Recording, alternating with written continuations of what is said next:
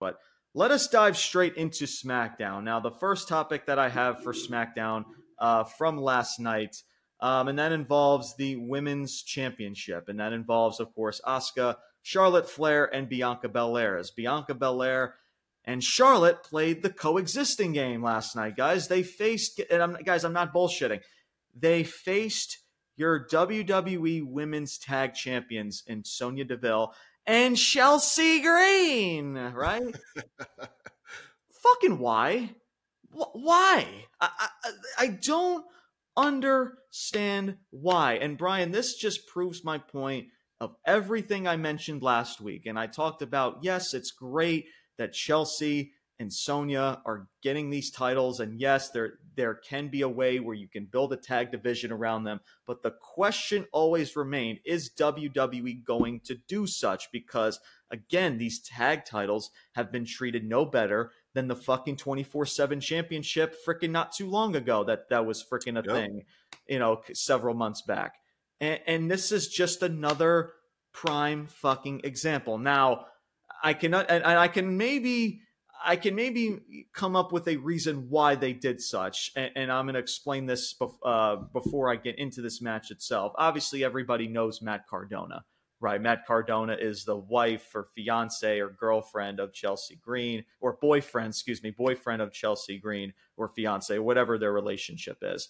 And Matt Cardona was over on the Indies in some show. I forgot the name of the show. I came across this picture on Twitter.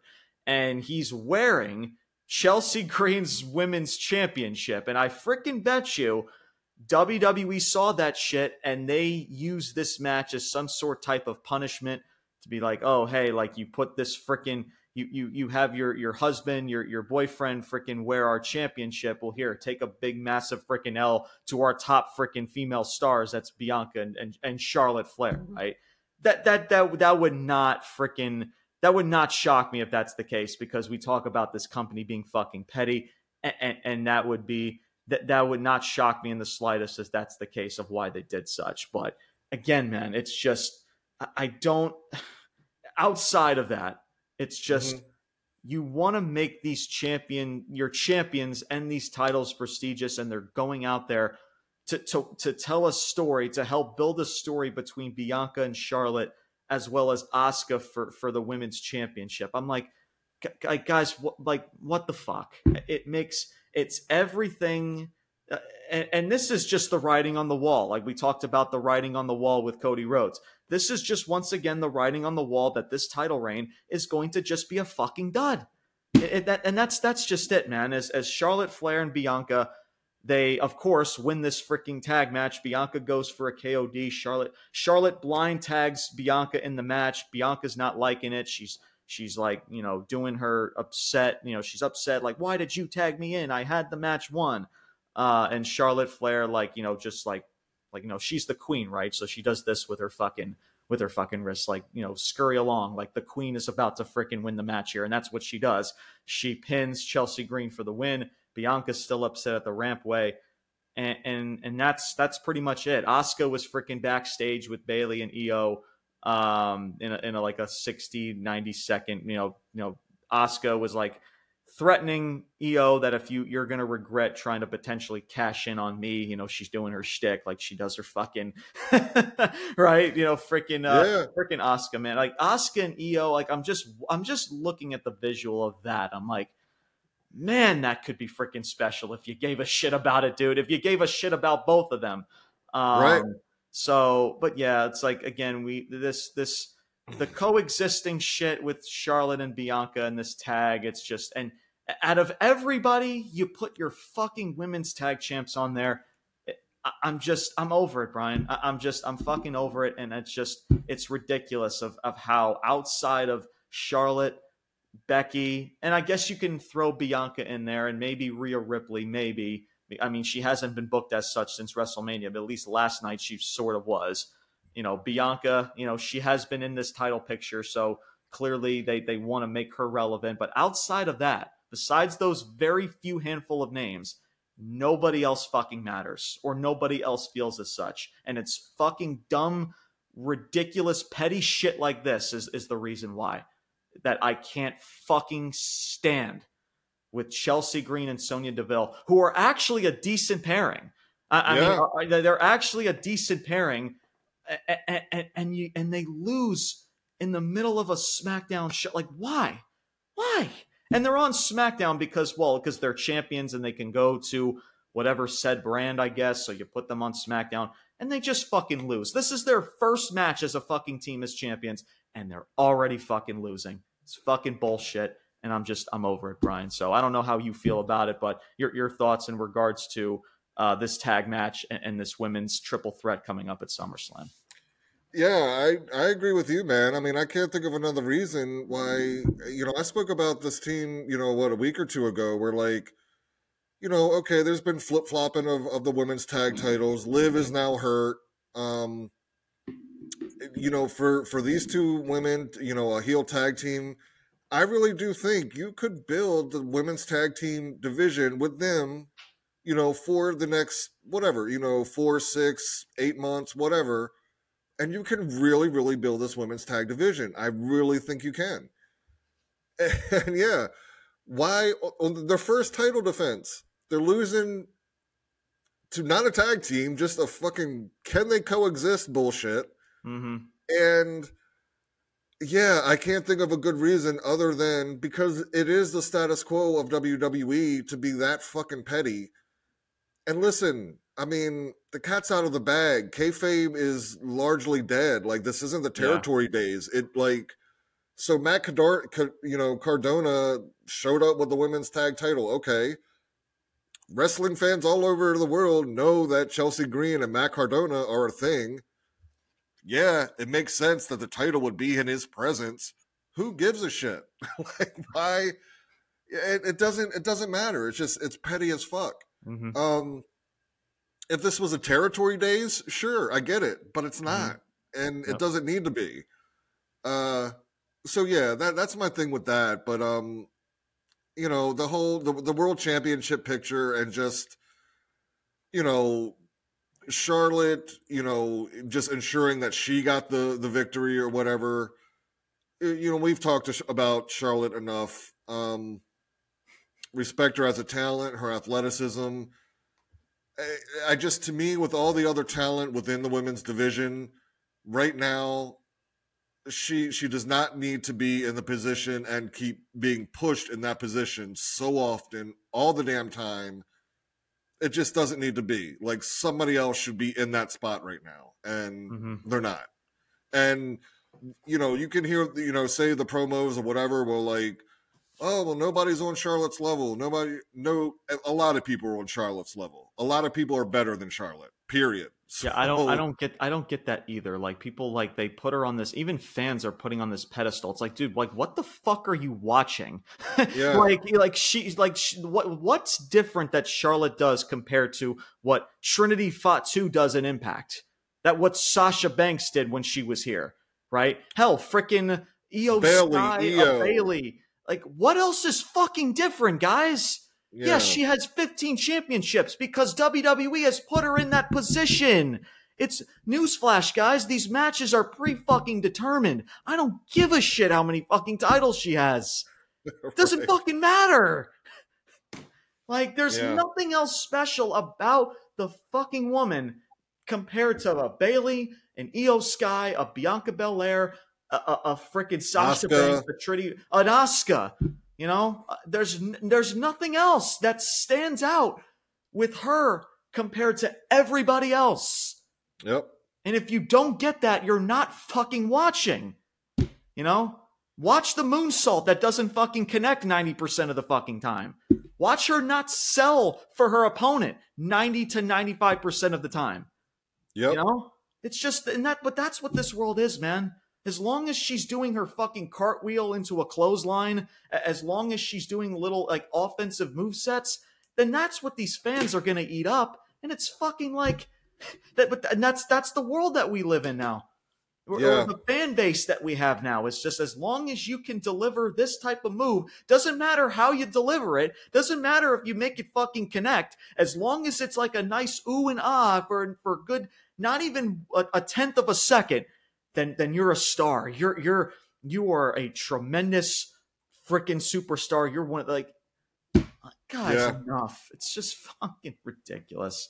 It's just, it's stupid. It's just fucking stupid. And again, no, that's no shade to Charlotte. We always say, guys, Charlotte Flair has a place. Charlotte Flair is a good, solid talent, right? You know, we say that, Brian, and fans think that we just say that she sucks. Like, again, you're putting words into our fucking mouth. Like, no, have we ever, Brian, have we ever said that Charlotte Flair sucked on this platform? Have we said it once? Yeah, I mean, I can't recall. I know I haven't, because I don't think I can't recall saying that either.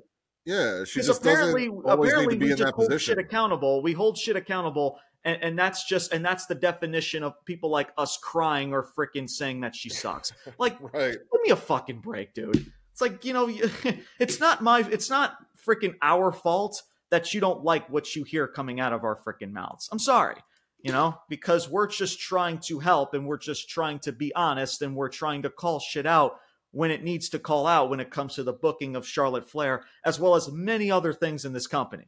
So if you don't like that, then you can eat a fucking dick. I'm sorry. that's the most blunt I can freaking put it there. But Brian, before we get into our next topic, your final thoughts with Charlotte Flair and this women's title situation. I'll just say, well, yeah, the women's title. Fuck. I mean, I don't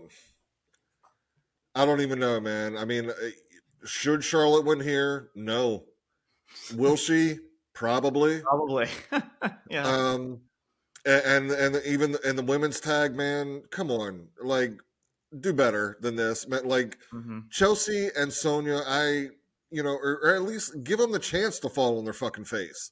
But I think they can pull this off, and I think you can build a solid tag division, short term with these women as the champions.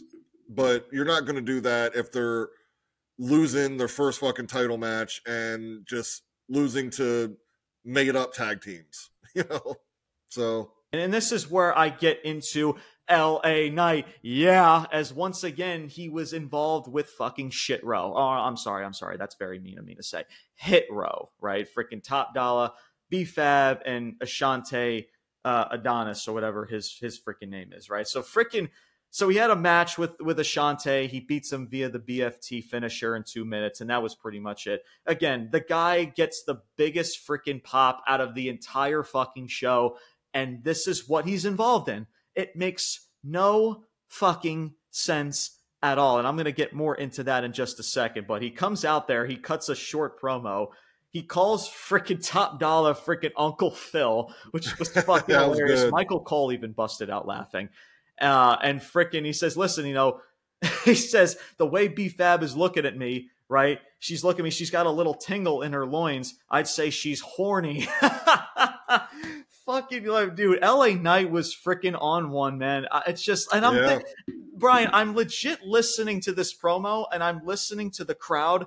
Obviously, he took a moment for the crowd to chant, and it's loud as fuck. And I'm just like, what are we doing, man?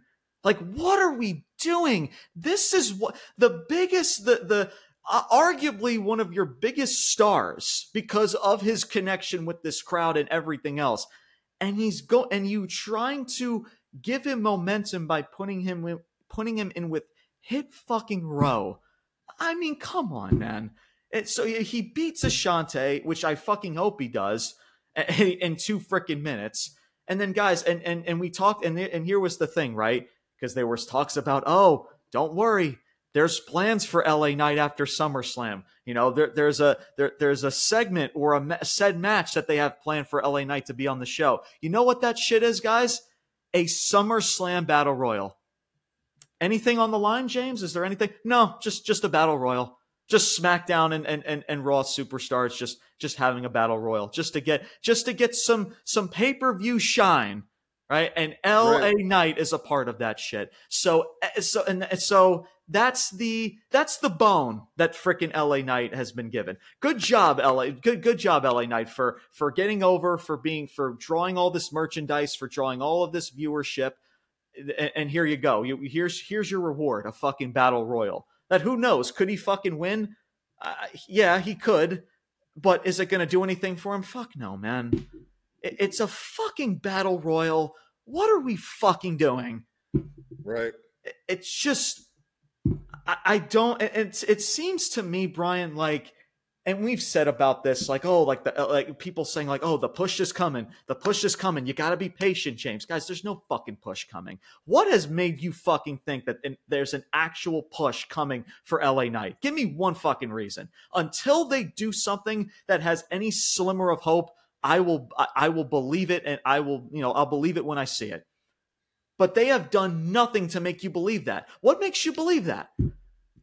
I mean, and if that's the case, then you have to start getting the ball fucking rolling, dude. Like, enough.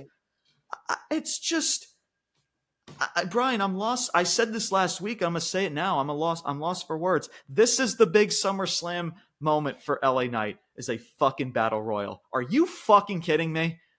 Yep. Like, seriously. And a freaking, and I'm not shocked too. People are like, oh, there's big plans for LA Knight. Bullshit. And I fucking laughed when I saw this battle royal. And then freaking LA Knight being a part of it is like, LA Knight wants a part of the battle royal. I'm like, you gotta be fucking kidding me, dude. Yeah, as well as Sheamus. Sheamus is also inserted into this. So yeah, there you go, guys. There's LA Knight.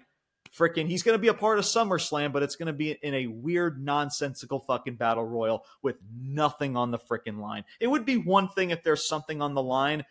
There's not. It's just a battle royal for all the catering crusaders in the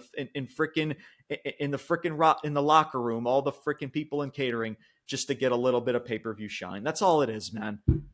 And that's what LA Knight, the booking of LA Knight has gotten himself into, to where this company is, to me it feels like they have no choice but to put him on television, right? We're not going to give you any relevant type of feud. We're not even going to give you a freaking title. We're not going to give you the rocket or any type of momentum. But you are over, and what we can do for you is just to put you in this battle royal, just to shut people up. Like, here's your little moment for LA Knight. You can shut the fuck up now. That's what this is, and that's what pisses me off, because this dude should be legit freaking being, as Cameron Grimes would say, be taken to the moon, right? That's what freaking LA Knight should be doing right now, but he's not. And it's fucking ridiculous. Brian, your thoughts, man, in regards to this, in regards to LA Knight, I should say. We talked about the U.S. title situation, but your thoughts in regards to LA Knight, the segment with HitRow and this battle royal. Yeah, let me get the floor for a minute, because I got a lot to say about LA Knight and the WWE. George, and yeah, man. So let me the segment, right? HitRow. Again, it's not to shit on HitRow. LA Knight is operating at a way different level right now than HitRow. Like, they're not even in the same ballpark. No. Fuck. I saw this post the other day, right? As far like on one of just like a wrestling, fan site, whatever. And it seemed like to be a person like from my era, from Attitude Era, whatever. And they were making the case like, I hear a lot of people saying, WWE is burying LA Knight and whatever. And that's not the case. He's he's still on weekly in a segment or whatever. All right. Full stop right there. Like, and he compared it back to the Attitude Era, right?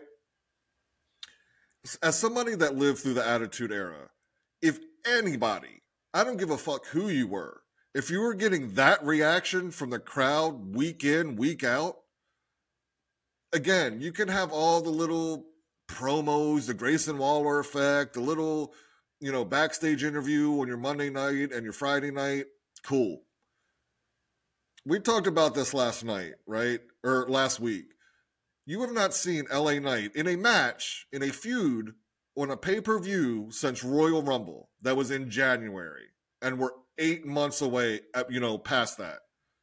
No match on anything. Not Mania, Night of Champions, no pay-per-views at all. 8 months. And now we're getting into SummerSlam, the second biggest pay-per-view of the year. And this is the guy getting the biggest reaction I'll even put that up with Roman and Jey and the Bloodline. It is at least equal to that. So to say like back in the, in the Attitude Era, like this, maybe buried is too extreme a word, but these motherfuckers are definitely holding this dude back. Like, you can't tell me, like, if The Rock or Stone Cold or DX or Kane or The Undertaker or any of these people were getting this reaction, that they would have been left off of, 8 months of pay-per-views consecutively and then be given a Royal Rumble or a Battle Royal. The fuck out of here, man. That shit just would not have happened. And to the people that say, like, and I'm looking at you, Kevin Nash, like, that he's like ripping off The Rock or Stone Cold, or like, bro, okay. He has the yeah thing, which is, yes, very similar to Stone Cold's what. That's it. Really, he's had one line in one promo that was, that he got from The Rock, right? The stick the bottles of Prime up your ass. One line in one promo. And these motherfuckers say, like, oh, he just copying whatever. No. He took some things that worked and made it his own. Let me ask you something, Kevin Nash, anybody. What the fuck did Ric Flair do? What did Hulk Hogan do? You heard of a wrestler called Superstar Billy Graham? Much, wrestlers in the past. They all took something that worked, right? Worked for them and made it their own. That's literally the fucking history of wrestling. These people aren't inventing the wheel here, man. Like, I don't know, dude. So yeah, to criticize any superstar doing, so you took this little aspect from a Stone Cold or a Rock or a Ric Flair or whatever. Yeah, because they were the fucking greatest to do it. Why wouldn't you try to, copying is one thing, but you're going to try to emulate that, right? Try to find something works and make it your own. And LA Knight has done that. So, man, I don't know, dude.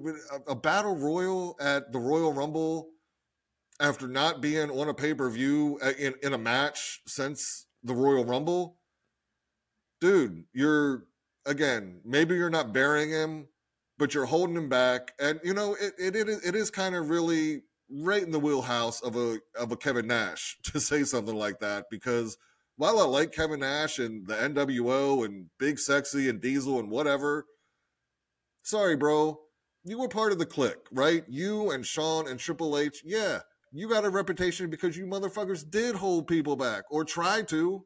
Like, you did that shit. So come on, man. Like, give this guy, like, he's fucking earned it. He's made it. He's paid his dues in this industry. The fuck, dude? It boggles the mind. Yeah.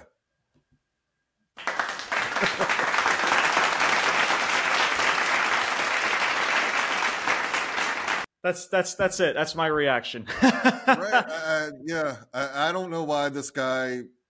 I don't know. It's petty bullshit because he wasn't your guy and you didn't plan him and you didn't make him. Exactly, man. The same petty bullshit with the women's title because Matt Cardona fucking wore it in an indie show. Mm-hmm. You're petty little bitches. Fucking petty, man. At the end of the day, it's what it is. Exactly, man. Exactly. And it's clear as day that, because he's getting this reaction, WWE has no choice but to put him on television. Right? Yep. They're not gonna give him anything. That's because that's doing way too much for this company. But we'll give you something. We'll give you a bone. It's like giving a dog a treat. Here's this SummerSlam Battle Royal that you're gonna be in. Have fun with that, right? Because they're forcing their hand because they have no choice to, but at the same time, they're gonna kill this dude's fucking momentum. I laughed when freaking Wade Barrett says, like, oh, LA Knight continues his momentum. What fucking momentum? Sure, he's got good crowd reaction. That's great. And he's fucking over. But what he's involved in, he has no fucking momentum whatsoever. Right. So they're trying to freaking, make you think that he's got momentum because there's this thing called the yeah movement now, which is freaking cool. I love that. I didn't hear about that. Yeah, they're making it called the yeah movement. There's the yes movement, and now it's the yeah movement. Oh, gotcha. Yeah, right. Yeah. Wrestling fans continue to give this company the benefit of the doubt. That's what pisses me off more than anything. that they can't freaking put 2 and 2 together and see that, like, Connect this the dude dots, is not dude. getting a push anytime soon, bro. He's being involved with HitRow, who has been irrelevant since they came back. You know, it's just, or since they re-debuted on the main roster. It tells you everything you need to know. And the line was drawn in the sand after the Royal Rumble, like you mentioned, Brian, where this dude was off WrestleMania, Elimination Chamber, Backlash in Puerto Rico, Night of Champions in Saudi. Oh, but hey, he's going to be on SummerSlam, but he's going to be in a battle royal that's just for what? For bragging rights? That has nothing on the line. Give me a fucking break. And it's this notion that we have to wait and be patient. What's there to wait and be patient for? And we've waited for 8 months, bro. It's been 8 fucking months. And this dude has gotten nothing. You're telling me, like, oh, because there's these rumors now about him winning the Royal Rumble. Like, oh, don't worry. Freaking the Royal Rumble, he'll get a shot. Then why couldn't we give him momentum leading into the Royal Rumble? Why couldn't you book him as such after the Bray Wyatt feud to get him there? So what are we going to do from now until the Royal Rumble? What are we going to do? He's going to be in shit with HitRow. He's going to be in battle royals. What the fuck are we going to do, man? Enough of these fucking excuses. They have nothing, nor they do want to get any ounce of creativity for this dude.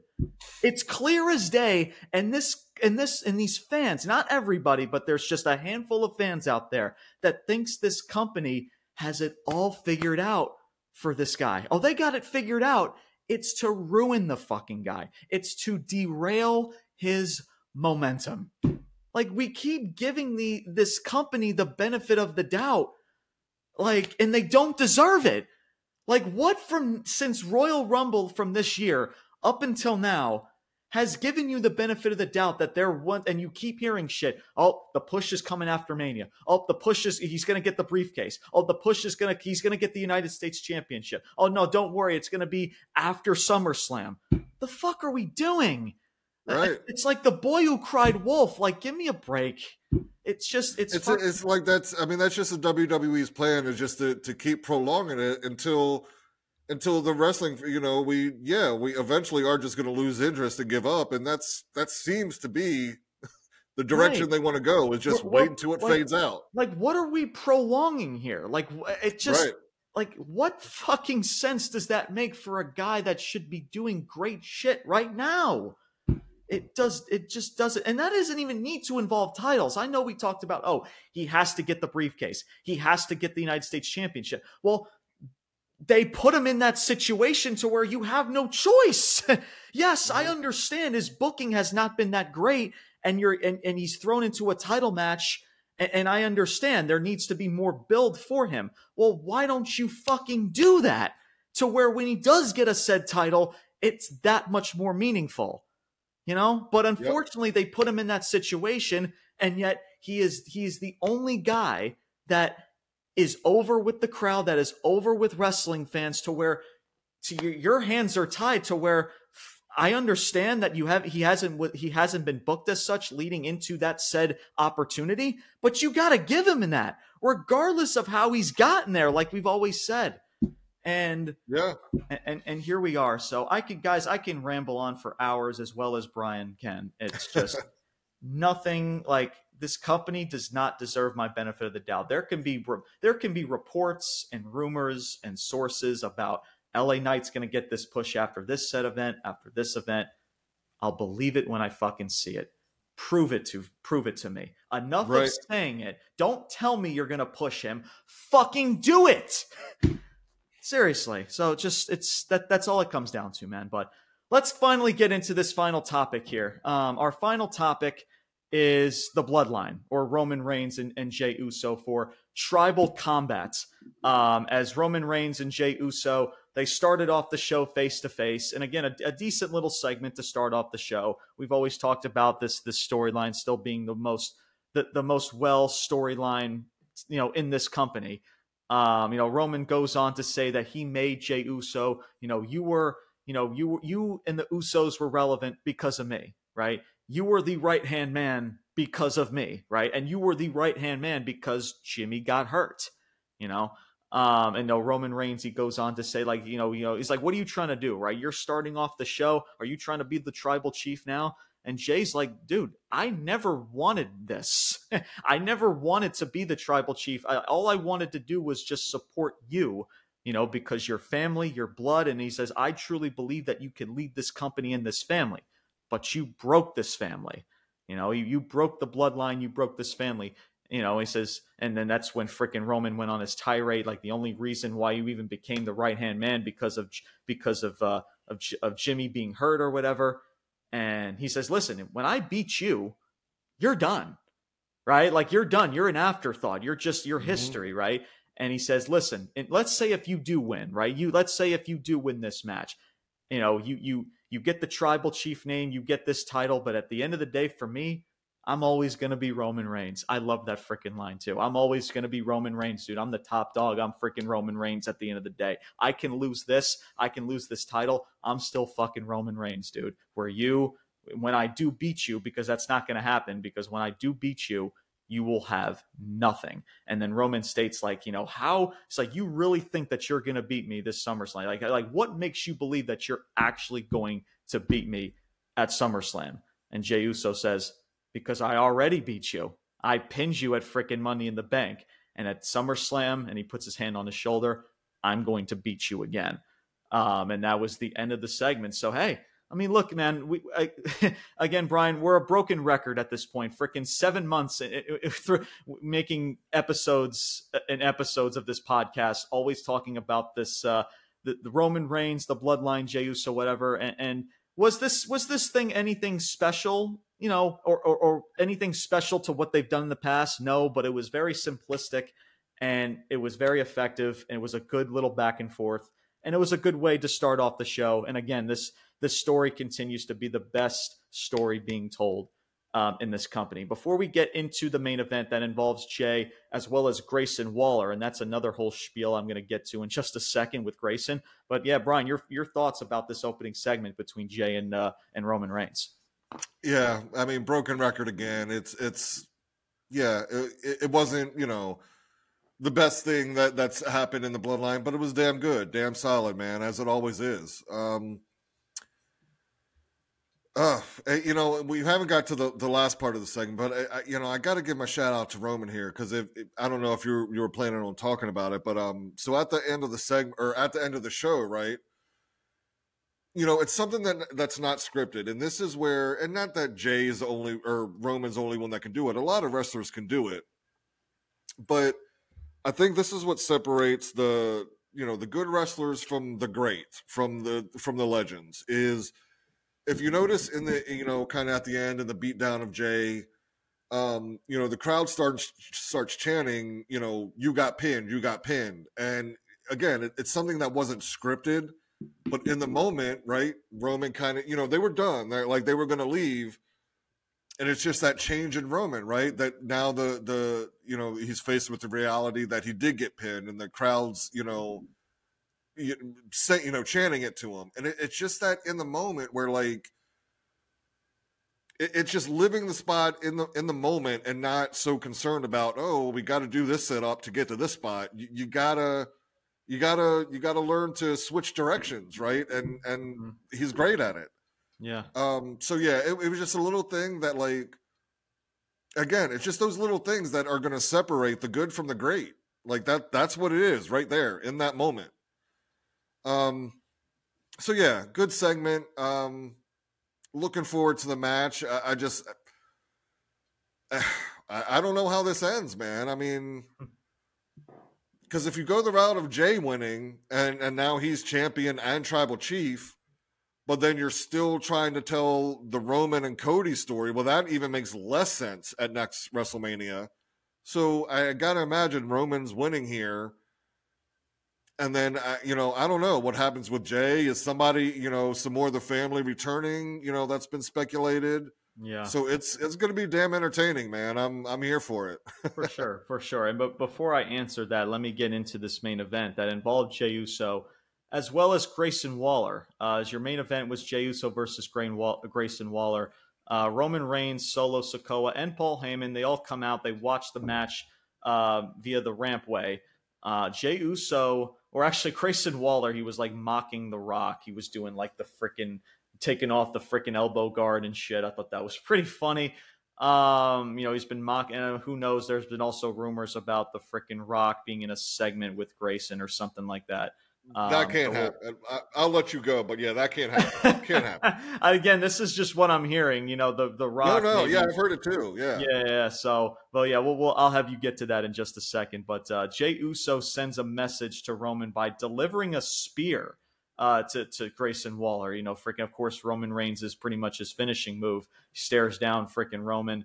Freaking Jey Uso, he wins the match via the Uso splash, so he pins Grayson Waller. Grayson Waller is just sayonara, see you later.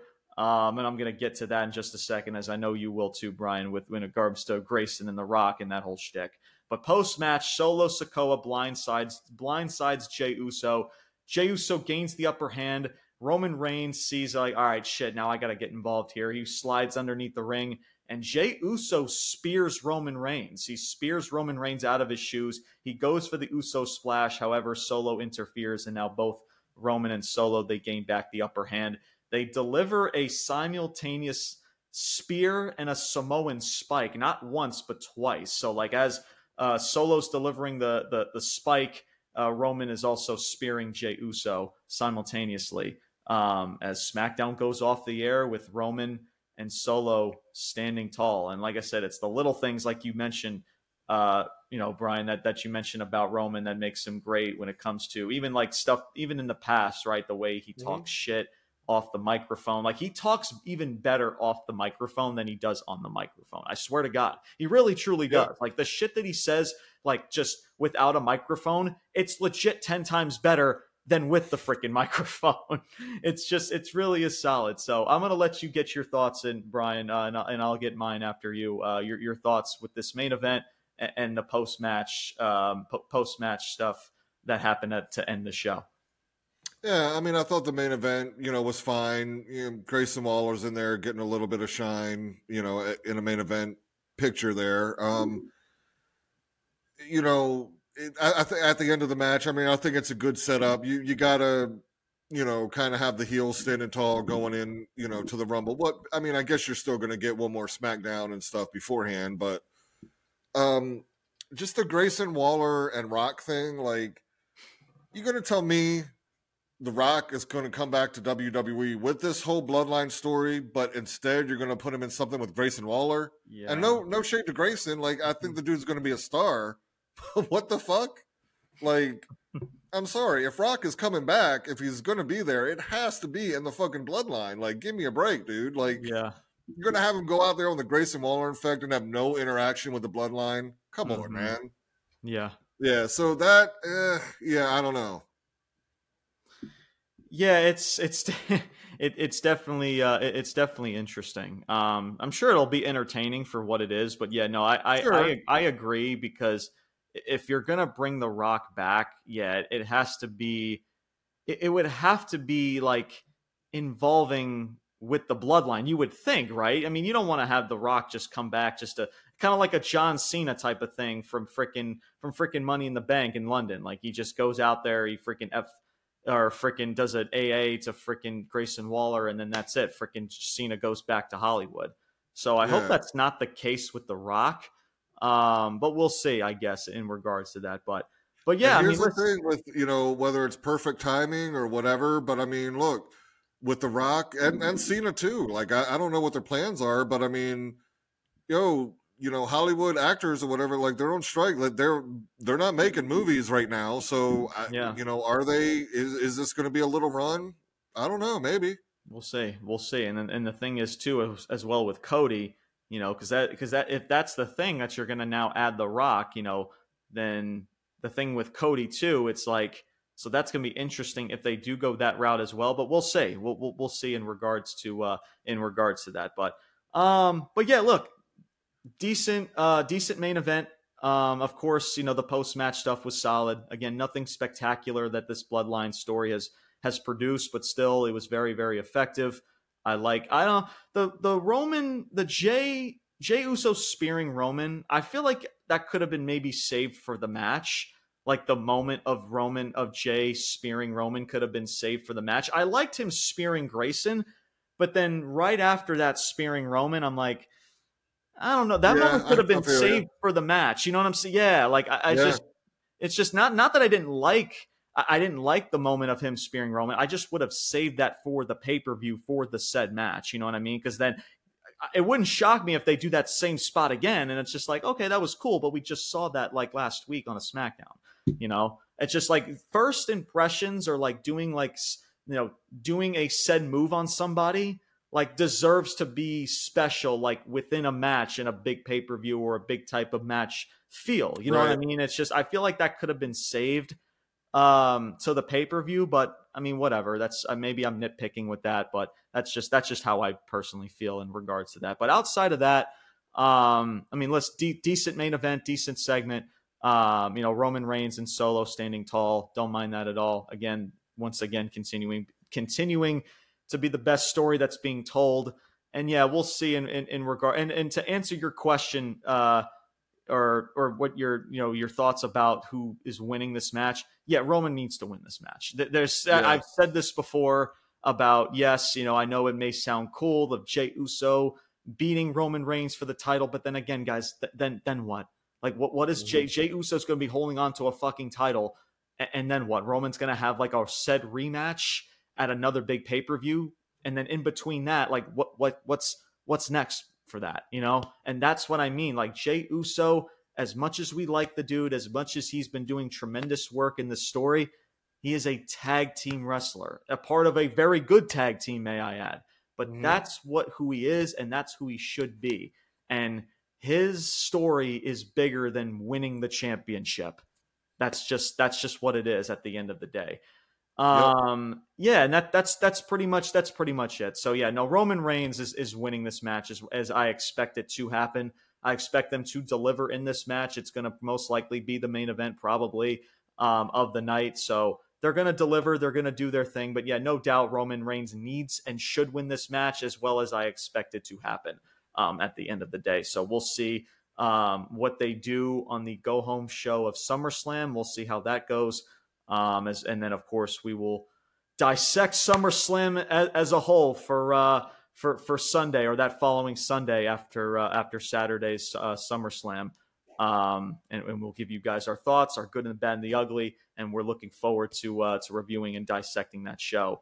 Our first SummerSlam review on this podcast, which is going to be a whole lot of fun. So, all right. So our top 5 wrestlers of the week. So if you guys are unfamiliar with this list, of course, allow me to demonstrate the rules. Of course, everybody is free game. New Japan, Impact Wrestling, AEW, WWE, you name it. It is free game to be on this list. These lists change weekly, depending on, the wrestler's momentum, a story, a feud, you name it, whoever's getting pushed, and we take personal bias aside to see who is the guy or gal that is really, being the talk and the focal point of professional wrestling as a whole. So we have fun with these lists, and like I said, these lists change on a weekly basis. So Brian, I'll have you start with your honorable mentions and your top 5. The floor is yours.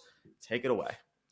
Yeah. So for my honorable mentions, I do have a few here. I'll start with Kaiser from Imperium. I talked briefly about him earlier. Yeah, there's just something with him, man. I don't know. He's becoming just as, or I won't say just as, but he's clearly the second guy in Imperium. And I don't know. I just think he's doing well in his shtick. He's delivering well. Looks good in the ring. So yeah, shout out for him, man. I've been digging his stuff for some time now. Second one, Ricochet. Again, it's nothing hugely special, but just given where he's been the last few years, the past couple weeks here, he's stepped it up a little bit. So shout out to him. My third one, and I didn't get much airtime, and I still don't know where they're going, but if this is where I think it's going, it could be good. But the Street Profits and Bobby Lashley. And also maybe Mello and Trick in there. Like, I don't know. Is this going to be the new Hurt Business? Which if so, or another just a faction of some sort. Yeah, that could be really good, man. And especially, now that you're seemingly trying to really build Judgment Day as well, like if you have a faction like the Hurt Business with those guys I mentioned, that could be really good shit, having another faction to bounce off of. Mm-hmm. So we'll see where we go with that. And my last one, Zoe Stark. I see this girl as, not right now, obviously, she just new, but man, she looks fluid and smooth in the ring. Cut a pretty decent promo. She's not one of, like, she's always in her spot. It's like there's none of this, like, sometimes you'll see, they'll set up for a spot and like you kind of got to wait 2 or 3 seconds for everybody to get there. Not with her, man. Like she's there. Like she's nailing it. And man, if down the road, Rhea Ripley and Zoe Stark, dude, sign me up for that. I can, that could be really, really good. She needs a little bit more seasoning, sure. Maybe not right now, but she's on her way. And my last shout out, as I had done this last podcast, Taya Valkyrie in AEW, for reasons, and I had made a couple posts on our Facebook page, but just again in the wrestling business, man, if a particular wrestler, superstar, isn't your cup of tea, cool. You want to critique their character or what you don't like about that or the matches, awesome. When you start going outside of that and making personal attacks on people because they missed the fucking spot or whatever, you just don't like them, suck one, bro. So shout out to you, Valkyrie, man. I see you, girl. Keep doing your thing. So hi, those Taya. Are my shout outs. Hi, Taya. How are you? Right. Appreciate the like and all that stuff on Instagram. Absolutely. She viewed our Instagram story. Actually, that same shout out that you gave her last episode, talking about Taya. She saw that, and so shout out to her. So hi, Taya. How are you? Appreciate you. Hello. So now I'm into my top 5. My number 5, I'm going with the Eradicator, man, Rhea Ripley. It wasn't much, but given where she's been and who she is and who she should be as champion, or at least on the way, finally you're giving her something where she's looking dominant, taking out women, again, as she should have been. So hopefully they keep the ball rolling with that, because that's, like I said before, she arguably right now, like, again, you want to talk about the greatest of all time, right? And sorry, I'm going off on a little rant here, right? And we compare, like Charlotte Flair, 14-time world champion. She's 14-time world champion because WWE has booked her that way. If you put half of that into Rhea Ripley, at least right now, from what we've seen come along, greatest fucking champion ever, all time, women's. Like right now, she could be that person. So yeah, shout out to Rhea, man. I'll go with number 4. I'm gonna go with another Judgment Day, Finn Balor. I really like his little tweak to his character here recently. Like I mentioned, I think he's got to win here at SummerSlam, and he's going to be the world champion. So there's a lot of directions you can go with that as far as opponents, and also the tension within the Judgment Day. So again, it's up to WWE to book it as such. But right now, yeah, Finn's getting that momentum for sure. My number 3.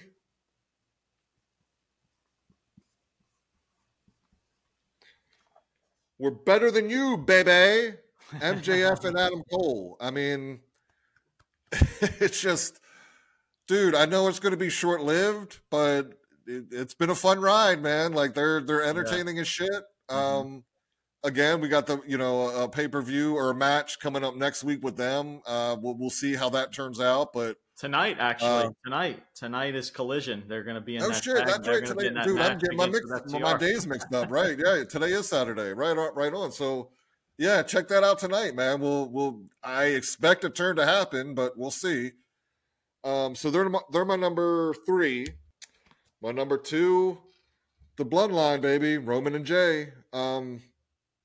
Again, nothing spectacular, just solid all the way through, and just really even with Jey in that little promo exchange they had, man, just the way he's delivering stuff, like, where Roman's getting really like angry and animated, like what makes you think you can beat me? And he's just like cool and calm, he's like, because I already did, man, like I already pinned you, bro. So yeah, I just, again, we've spoken about it for 7 months here. It's been the best story arc in decades in all of wrestling. So continues to be, man. And my number 1 this week,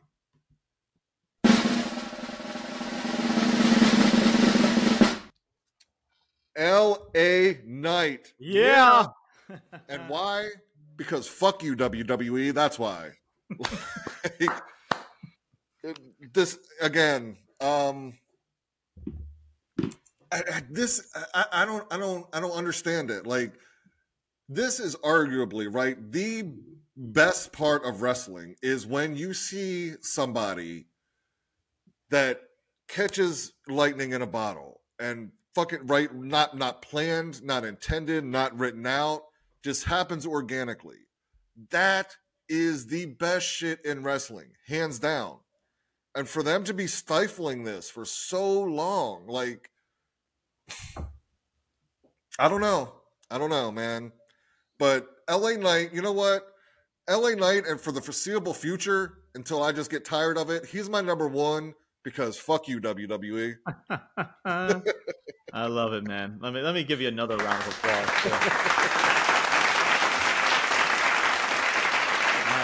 LA Knight for the second week in a row is on Brian Thomas's top 5 list. Love that, and love that. All right, now it is time for my honorable mentions in my top 5. So I'm going to jump straight into this thing. So my first honorable mention is Ricochet. Ricochet, like I said about the whole Logan Paul segment from Monday Night Raw, I think, over the past several weeks, with his involvement with Logan, I think he's held his own very, very well. Definitely his promos have a lot more meaning to them and a lot more substance because of the story that's being told with Logan. And yeah, like I always say, man, it takes 2 to tango, and Ricochet has held his own in regards to that. And of course, they're going to put on a tremendous match, as we assume they're going to, and like I said, arguably probably the best match of the night of the pay-per-view. Yeah, could be. Because of that. So shout out to Ricochet. My next honorable mention is Gunther.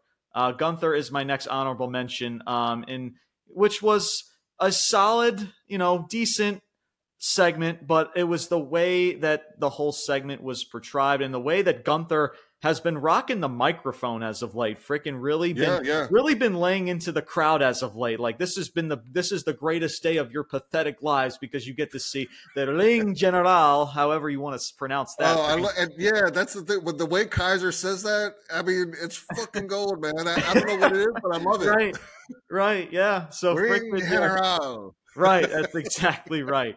So yeah, shout out to Kaiser and shout out to Gunther. As Gunther has really been crushing it on the microphone, just calling out everybody. That's kind of like old school. I don't know. It's like an old school type of stuff when it comes to his demeanor and his character. Yeah, it just brings that type of vibe to that. And the way he sold the whole announce table spot to Drew, I thought was really well. I think just the way he sold it and all that stuff. I mean, Gunther has been tremendous, regardless of how I feel about this whole shtick with Drew and how, to me, it's not needed. I understand the match is going to be great, but just Drew going after a mid-card title is just weird to me. But hey, of what Gunther is producing for his performance alone, outside of what WWE is giving him, solid stuff as of late. So my next honorable mention is Liv Morgan. Liv Morgan just selling the shit out of that freaking steel chair shot. I thought that was freaking awesome. I love when wrestlers go above and beyond when they don't really need to, but they go that extra mile to sell and to really tell a segment and a story. And I thought Liv Morgan did that tremendously. So major props to Liv Morgan with that segment with Rhea Ripley this past Monday night on Raw. My next two honorable mentions, or tandems, I should say. One is Roxanne Perez and Blair Davenport from NXT. Just the whole freaking gas station brawl. I thought that shit was freaking awesome. I thought it was creative as hell. And again, it just brought me back to that supermarket brawl between Booker T and Stone Cold from back in the day. It was the one positive light out of NXT this week. And again, it brought out a side of Roxanne Perez, which I really liked, and I hope we see more of. So tremendous segment, and props to both ladies as, again, just brought a cool segment that definitely brought a lot of old school vibes, again, from that Booker T and Stone Cold segment, or that Supermart segment from back in the day. So, and my final two honorable mentions are MJF and Adam Cole, baby. Even though they're not in my top 5 this week, they're still a big talking point. In the wrestling world, of course, didn't do too much this week. It was mainly kind of just a segment from last week's Blood and Guts and just a backstage segment, whatever. Obviously, they're going to put all their chips probably into one basket tonight for the match against FTR for AEW Collision. But still, man, I mean, MJF and Adam Cole, they both deserve their flowers for just how getting everybody intrigued with them as a team and what's going to come moving forward. So shout out to both of them. And now it is time for my top 5 list itself. At number 5, I have Logan Paul. I've said this early on in the show. Logan Paul was tremendous. Freaking calling freaking Tampa Bay or Tampa, Florida out, just talking shit to the crowd, holding up the phone, playing the freaking douchebag freaking YouTuber. I just like it, man. It makes sense, and it's who he is, and he does it better than a lot of people. He plays a better heel than a lot more wrestlers in this industry, not just WWE, but just everybody from the indies, you name it, like in Japan or whatever. He plays that shit very, very well. And he deserves praise for that. And just this segment was no different. Again, just, calling people freaking virgins, even though it may sound childish and silly, it fits him well and it delivers well, and it got a pop out of me. So that was freaking awesome. And it gets me, like I said, a slimmer of intrigue to see, what's to come for his match against Ricochet at SummerSlam. And at number 4, I have LA Knight. Yeah. At the number 4 slot. So again, man, and Brian, you hit the nail on the head. This dude can be booked and he can be derailed to the point where this company may just legit make him an afterthought, but it's just how he carries himself, and it's just how he continues to just get over with the crowd, and the crowd to still chant his name and to get the biggest, loudest fucking reaction out of this entire company. And until that's the case, you're going to hear a lot more of this dude's freaking name in these lists and in these honorable mentions. So LA Knight, once again, just being the guy, regardless of how he's being booked, he is the freaking guy right now. That's regardless of how he's booked, that's just the case. And that's just the truth at the end of the day. At number 3, I have Jey Uso. Jey Uso at number 3. And of course, let me follow that up with number 2. And that is your tribal chief himself, Roman Reigns. So Roman Reigns at number 2 and Jey Uso at number 3. Tremendous back and forth segment. I was more intrigued with, obviously, the finish was fine at the end of the night on SmackDown, but it was really obviously the opening segment to start the show off. Just, again, very simplistic, very effective. Again, like you said, Brian, about how Jey delivered his words about, hey, I already beat you, dude. This is like calm, cool, and collected, while Roman is like getting angry and frustrated. Just that little types of stuff is definitely what makes a segment and what really tells a story. And again, who does it better than the frickin' bloodline? Who does it better than Jey Uso and Roman? And again, it's the little things that Roman does, talking shit without the microphone in his hand. It is just fucking gold, bro. It really, really is. Roman Reigns says, listen, you may take this title from me, you may take this tassel, this necklace away from me and the tribal chief name. I'm still going to be fucking Roman Reigns. So at the end of the day, I'm still the top freaking dog in this industry. But the fact that I'm going to beat you at SummerSlam, you ain't going to have shit. Minus you're done. Minus the cursing there. But you guys paint the picture. So Jey Uso at number 3, Roman at number 2. And my number 1 for this week is The Judgment Day, the entire Judgment Day as a whole. That is right. So, look, Brian, you spoke about Finn, you spoke about Rhea. I'm putting the entire Judgment Day at that number 1 slot this week. This was their week, and I said it early on in the show. This is how the Judgment Day as a whole should have been booked 4 months ago after WrestleMania. And this past Monday night on Raw was a prime example of them being a faction that legit felt like a legit threat. With frickin', they're coming to the ring and they're surrounding Seth Rollins. They're strategically planning stuff. I can speak to attack Seth Rollins and all that. Rhea Ripley, writing off Liv Morgan off of TV. Even though Dominic's holding on to an NXT title, which makes no fucking sense. It's weird. And Damian Priest winning his match, and Finn Balor has been doing his shtick, like you mentioned, Brian, with Seth. It's just this faction, man, for at least one night only for this week, actually felt like a dominant faction. Yep. And finally, this was a Monday Night Raw that wasn't redundant. It wasn't stale. It actually had a formula. It actually had a flow to where the Judgment Day, they stood tall at the start of the show, and as the dominant faction they were for this week, ended the show standing tall. So this was their week. Everybody at least felt somewhat special, at least for one night and for 1 week. And, they put all this stock and effort into the Judgment Day. And if you're going to do such, that is how you do it.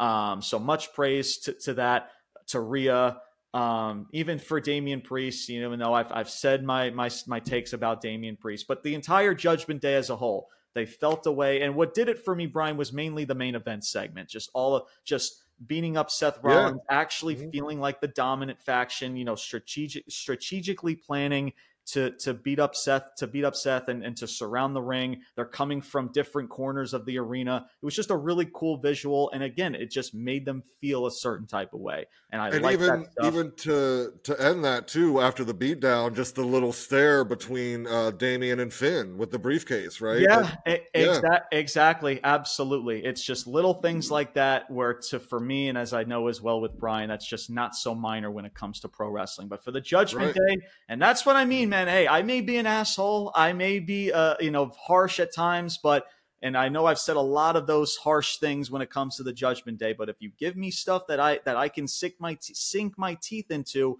then that's all I can ask for. Now you keep building that momentum, and it starts with in Houston, Texas for the go home show, and then going into SummerSlam. So that is my top 5. At number 5, I have Logan Paul. At number 4, I have LA Knight. At number 3, I have Jey Uso. At number 2, I have your tribal chief, Roman Reigns. And at number 1, I have the Judgment Day. And that is my top 5 list for this week. Thank you guys so much for tuning in to another episode of Ruthless Talk. We are getting closer and closer to SummerSlam. This is the go-home shows, the go-home week to SummerSlam, so a lot of content is coming up. We will be back here on Thursday because there is another big pay-per-view coming up with AEW, and that is All In as well as All Out, which is going to be September 3rd. So there's a lot of stuff coming up. So make sure you guys stay tuned on Thursday, as we are back on Thursday. And then we are right back here once again on Saturday to talk about Raw and SmackDown. Of course, if anything changes, because SummerSlam is this Saturday. So for the most part, there could be a chance where the Raw and SmackDown review may not happen this week, because we do want to put all of our chips into one basket and save y'all for that SummerSlam pay-per-view review. So that pay-per-view review will be a week from tomorrow on Sunday. And of course, if anything changes, we will keep you guys updated. That'll be the good and the bad and the ugly, to see if WWE delivers, to see if it was a good or a bad show. So make sure you guys stay tuned for all of that. Make sure you stay tuned, or make sure you follow us on our social medias. Make sure you join our Facebook group and follow us on Instagram and TikTok. That is Ruthless_Talk. Brian, your final thoughts, my man, before we end this show.